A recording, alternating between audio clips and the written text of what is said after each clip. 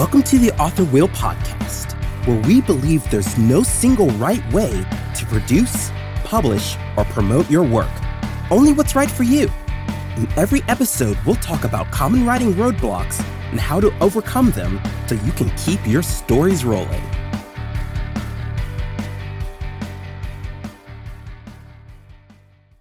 Hi, everyone, and welcome back to the Author Wheel. Today, we have another duo episode, so it's just me and Greta. And we're going to talk about genre and understanding your genre and why that's important and why that's such a huge roadblock for so many new writers, and certainly was for me. So to start off, before we really get into it, what is genre? I guess. Greta, do you want to define it? What is genre? Well, I think there's a literary or movie sort of a definition, and I've written it before, but I can't remember what it is exactly. But I think for our purposes today, we could just say it's the broad category of books as they would be shelved at a physical bookstore. So if you walked into Barnes and Noble, you have one section that's going to be mystery, you have another section that's going to be historical fiction, another section it's going to be fantasy and sci-fi are usually kind of jammed together, maybe a romance section and so on. So it's the broad category. Right. And so for the general reader, knowing your broad genre is often, the first step. Like back in the day when you just went to a physical bookstore, like you just went to that section and then you browsed across all the books that were available. And so that was enough.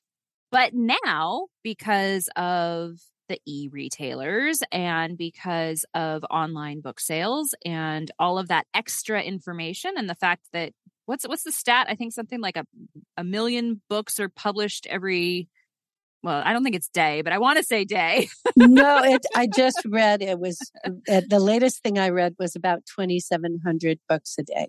2,700 books a day are published. Which is huge. I think, and that's just on Amazon. Yeah, I think that's true. And of course, what book is not available on Amazon would be a book that doesn't sell anything. I mean, well, yeah. So with all those books out there, readers have needed to niche down and find a more narrow topic that they really enjoy reading and to find the books more easily. And so as a result, Amazon is probably the most niche-y as far as where, the smaller subcategories that they go down into. But now there are subgenres, right? And the subgenres are that narrow niche category as they're grouped on primarily Amazon, but all the other book retailers too. So you click down, you go sci-fi, and then within sci-fi, you're going to get military sci-fi, or you're going to get sci-fi romance, right? Those are the more niche subgenres. And then on Amazon, where it gets really narrow, those subgenres can go down even smaller into specific tropes, like your protagonist's age, or like specific elements that objects, even like the magical sword in fantasy is actually a subgenre. Or like cozy mystery even has like culinary cozy mysteries, or craft and hobby cozy mysteries. And so, they really, and then there's animal cozy mysteries. Yeah. And so, and I think romance is even worse. I think that's true. Absolutely. And just to define it again. So a trope, if you don't know, is basically an element of story that's common across multiple books that a reader gravitates towards. So it can be a setting, it can be a character type, it can be an object, subject matter or relationship types as well. The enemies to lovers, for example, in romance is a common trope. So there's all sorts of different tropes that can categorize these books into very narrow subgenres. So, why is this important, Greta? Well, I mean, there's so many reasons it's important. From from, say, a new writer's standpoint, we won't even talk about selling books or marketing books, but just from a new writer's standpoint, how to approach your story, because say I was to say to you, oh, Megan, I want you to write a story about a suburban mother who finds out that there's some mystery in her husband's life that she didn't know about, and it's going to impact her life greatly. That is a broad storyline that could be anything. You could turn it into a mystery thriller. Like you could find out that the husband is really a serial killer and he's got bodies in the basement that she didn't know about. I just read a book like that. It was that would creepy. freak me out. I don't know. It was really creepy. I kept stopping and going, I'm not reading this anymore. And then it'd be like, but I really want to find out what happened. You got to read it to the end. Once you start it, you got to finish it. Or she could find out that her husband was really like a wizard or who time traveled through portals, which would be more up your alley, Mm-hmm. Or it could be that he's having an affair and it's women's fiction. I mean, there's just so many ways you can go with this kind of thing. So understanding what readers of your particular genre are looking for is going to help you to structure your story appropriately, because a fantasy is going to be structured way different than a mystery thriller, which is going to be structured way different than a women's fiction book. I mean, it does, and it even affects down to that subgenre level, because fantasy is my go-to, obviously, for obvious reasons. But when I first started writing, I wanted to write fantasy, right? So I wrote fantasy, but what I didn't realize was that there were so many subgenres, and narrowing in on that specific subgenre can really help clarify what it is that you're trying to write, what your story is, who your characters are, all of these elements that will help the story itself be better. Setting aside the marketing aspect of things, which is obviously important as well, knowing the tropes of that particular subgenre, and knowing that target market for that subgenre can really help you write a great story. There's talk always of this writing to market concept. If you've been around for a while, you've probably heard the term. And what we're talking about is slightly different from that, I think, because writing to market is starting with market research and then creating a story to fit that market. Whereas what I like to do, and what my approach is to say, let's think about the story and then understand the subgenre and that target market that you're trying to hit, that reader. I shouldn't say target market because we're not really talking marketing at this point, but the reader that you're trying to satisfy, understanding that person and what they're looking for from the story that you already have. And so that helps just create those boundaries that you need to craft that perfect story to just scratch that itch that reader has. Right. Like a good example, because I agree with you. I do the same thing. And a good example of that would be my latest series, The Mortician Murders, because so I had the generic idea that I was going to have this person who was a hairstylist, and she was going to get a request to do the hair and makeup for one of her clients who had died. And then when she went into the funeral home to do that and she touched the person's hair, she got this weird emotion, which she later figured out was she's getting the final sensations of the deceased when she touches their hair. So that's what I did. That's a great storyline. It's a fun storyline. I was going to write that storyline, but why not figure out some of the tropes and the things that, what exact subgenre is that? And what are the tropes that are going to please those readers? So in looking into it, I began to realize it's a paranormal mystery or a paranormal cozy mystery. What do people who read those things like? They like a lot of humor. I was planning on putting humor because it's not a very serious kind of story anyway. I could they like a slow burn romance. So that was easy to put in. That was fun. And they love it when your characters have pets. So she got a cat. So, I mean, those are just things to add that are fun. Anyway, that it can help you to kind of tweak or model your story in such a way that you're going to find readers. We'll be right back. Do you ever wish you could sit in on a conversation with some of your favorite authors and listen to them talk about their writing process, their path to publication, and of course, their newest novels?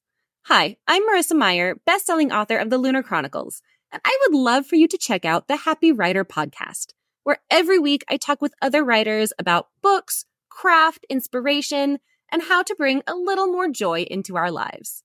The Happy Writer is available wherever you get your podcasts, or find us on Instagram at Happy Writer Podcast. And it can even be inspirational, like adding in the cat, right? Like, yes. Oh, yeah. You wouldn't have done that had you not done that research. But I'm guessing that it made it a lot more fun to write. Well, yeah. And in book 3, I created a whole subplot around the cat getting lost because it gets scared by a dog and, and all that kind of thing. So I've already had comments and reviews that readers really like that whole cat bit. So, Exactly. So it's scratching that reader itch, which I think we all want to do. We all want to tell the best stories that we can that, entertain people fundamentally, if we're writing genre fiction anyway. And so that's important. Mm-hmm. So I agree with you. So we're not exactly ready to market. We have our idea. We have our story, our basic plot line, our character, whatever it is, our initial story seed idea. But then, tweaking it to make it a little bit more marketable is a lot different than what you said before, where you're starting with, okay, what's really selling? Well, it happens to be reverse harem stories. Well, I don't really read those, but what the heck? They're selling. I'll write one is a completely different thing. Yeah, exactly. So, Greta. Yes, ma'am. What mistakes have you made from not understanding your genre? Oh, golly. Let's see. I know what mine are. Yeah, I'm going to try to restrict this to just a few minutes because I'm sure I could talk about this for a really long time. So the first book that I wrote, and I was pitching around, what I did is I mashed up everything that I love to read, I thought, into one book. I didn't know I was doing that, but that's ultimately what I did. And I was pitching it to agents, and I had this one agent say to me, and I was calling it cozy mystery. And cozy horror. And there is no such thing as cozy horror. But although, I thought that I would probably read cozy horror. Well, I won't read real horror. And I actually think that my new Mortician series, it could verge into that, but there is no such niche as that right now, subgenre as that. Right? I think I made it up. But anyway, the agent told me you can't really make up a genre and pitch it to agents. You gotta have to stick to one that's there. And then she told me what my book was, but she also said it's not it's muddy. That's what happens when you don't understand your genre. You end up with a muddy manuscript because the tone of it was kind of literary.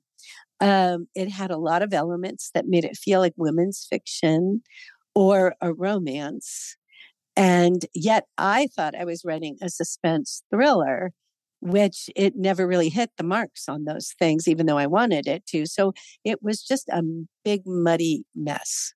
Mm-hmm. How about you? What's your big mistake? Mine's very similar, actually. So like I said, when I first started writing, I knew I wanted to write fantasy. And like you, I wanted to put all the things that I love about fantasy in the book. I think that's a really common new writer mistake. We don't know how to, when we first start out, we don't know how to tear down or be I don't want to say be critical because that's part of it, but it's that, like, when you're cooking and, like, if you ever watch Top Chef, I love Top Chef. I watch Top Chef every season. I literally watched every single season. And one of the common mistakes that a lot of these guys make and Colicchio will come out and call them out on is too many ingredients. You have too many ingredients. You've got to tone it down. You've got to, be more critical of what you're putting out there and be more precise, I guess. Because otherwise you end up with a chili that looks like dog food or something. Yeah, everything gets muddy. All the flavors get muddy. It does. Mm-hmm. And so for me with Segnari, which was not my first novel written, but the first one published, I had that problem as well. Now, I was lucky enough in that it was definitely fantasy, and it was definitely portal fantasy, adventure fantasy. So that worked. But it was portal. It was a little bit epic. It had a secondary world setting, but it also had an Earth moment. There were guns, and some of my readers did not like that. They wanted just knives and swords, right? And bows and arrows and no guns, no modern technology. That it was a little bit a YA tone, but I had no intention of it being YA. I thought I was writing a more adult fantasy, and I don't mean adult in a romance, spice level type way, but just for adult readers. And so it's kind of this hodgepodge of things, and readers do love it. It did win an award. Like, it's a good book, but it's hard to talk about and say, oh, well, this is what this is, right? Like, so it was hard to kind of find its place on the bookshelf, quite honestly. Right. And what happens moving into marketing, which is, maybe this is a little jumping ahead, but what can happen when you do that is that if a reader doesn't truly understand what they've just purchased and they think maybe it's something slightly different, that's when you often get some bad reviews, because they thought they were buying this and then they got that. So the review isn't necessarily even a critique on the quality of your book. It's more the clarity of your book. You sold them something that they thought they were getting something else. And then that really ticks readers off. Yep. So I guess, how did you sort of overcome that? What was your solution for clarifying your series? And ultimately, because the first book you ended up not selling, if I'm correct, right? That one that you said was muddy. Cozy horror. you fixed the problem in the next book. So so what did you do? So I got this great idea that I would study up on my genre, which at the time was thriller suspense. And I went to the library armed with a list of books that had won awards and or were bestsellers in the past 3 or 4 years. And that's another thing too to take a look at, is recent books, because if you're just reading old books, classics, they're very different. And if you're interested in selling a book to an agent, if you're just writing it for yourself, do whatever the heck you want. But if you want to sell to an agent or you want to sell to readers and independently publish, it's a good idea to see what's currently selling. Anyway, so I took that. I took a big yellow pad, got all the books out that I could find, laid them all out on a table, and I just began comparing things. So I began comparing titles and length of chapters, the style of writing, title. I already said titles. The tropes and the common story elements that were in them. And I just compiled all this information and then went home and really thought through, what kind of book did I want to write and how did I want to write it? I also got a book on how to write a thriller, and I know there's books on how to write a fantasy and how to write a this and how to write a that. And those are super helpful too. Mm-hmm. Yeah. So that was, to me, that was a huge help. And we do talk about that and give you the whole layout of how I did that in our quick guide to understanding your genre, if readers or listeners are interested. Yeah. What did you do? Well, I was going to say, as a user of that, that's how I learned how to solve the problem as well. Was because of you, and because you had done this, and then we were putting together the original class on understanding your genre and the original ideas for it. And I was like, oh yeah, this is kind of brilliant. Like I'd sort of casually done that or something similar myself, but never with the same structure and never with the same focus or intent. It was just more like I read widely within the genre, so I'd kind of incorporated a lot of that into my own thinking. And then, of course, as I got more involved in the writing community and in understanding indie publishing and the right to market and understanding what that meant, it sort of helped clarify all of those thoughts and ideas, so that now, like my latest series, the Rise of Lilith series, which is Aetherbound, is the first book that came out back in May. So this is still kind of early days on this one, but I feel like I have a much better grasp of where the story fits, what kind of readers it's going to fit, because it's a 20-something bartender protagonist, right? So this is not geared towards kids. There's drinking involved. It's definitely portal fantasy. And I was able to come up with comparable authors or comparable books, and actually a movie, to sort of pitch it. So it's a Sookie Stackhouse meets Coyote Ugly in Laguna Beach, but with ancient gods and demons instead of vampires, right? So if you know those things, then you know exactly what this book is. And so I was able to tell the story that I wanted to tell with the character that I had in mind on the adventure that she needed to go on. But I was able to do that within the structures of, this kind of category box that sort of helped define what I was trying to do ultimately. So I was able to parse out the important elements and not throw everything in the kitchen sink into the book. Yeah. And, another really great thing to do, actually, I do believe Sacha Black has recently written a book on this, and I don't remember the title of it, but I'll try to find it so we can put it in the show notes. But one thing that I have also done, which I think is really a great tip, is if you want to write something that is sort of very, very genre specific, niche-y kind of thing, like I decided just with my 7 Deadly Sins series that I kind of wanted to tackle a major mystery thriller story trope in each book, a different one. Mm-hmm. And for book 7, actually it was, I decided, or no, it was book 6. Anyways, one of the books, I decided I wanted to do a locked room mystery, which is very, very common, popular trope in murder mysteries. So I found a book that had done very well, hit some lists and stuff like that. That was a locked room mystery. And then I tore it apart. I analyzed it. It's like, what happened in the first chapter? What happened in the second chapter? Like, when did the first body show up? How many people were actually killed? Now, you got to be careful with that because obviously you don't want to plagiarize. But if you're just looking at it for structure purposes and not for thematic purposes, like, their main character was a dentist, I think I'll make my main character a chiropractor, not that kind of thing. But the general, like, when did they go into the setting that was going to be the locked room setting? At what chapter did that happen? How many characters were involved? Those kinds of things. Mm-hmm. Yeah.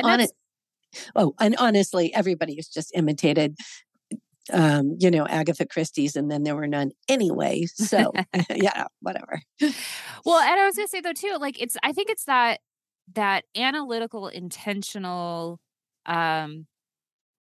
critique, I guess. I mean, not that you're going out to say they're good or bad, but the analysis of it. I mean, that's what they do in film school, right? And we used to, my husband and I went to USC. And so we had a lot of friends that went to the film school.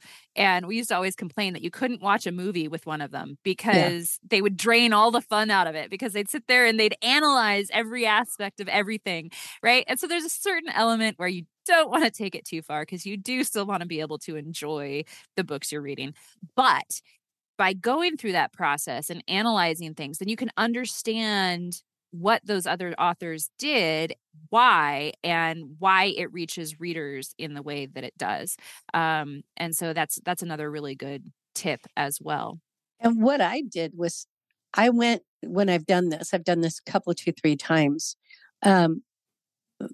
What I've done is I've remembered books that I really liked and really enjoyed. So I read them the first time just as a reader for enjoyment, for fun.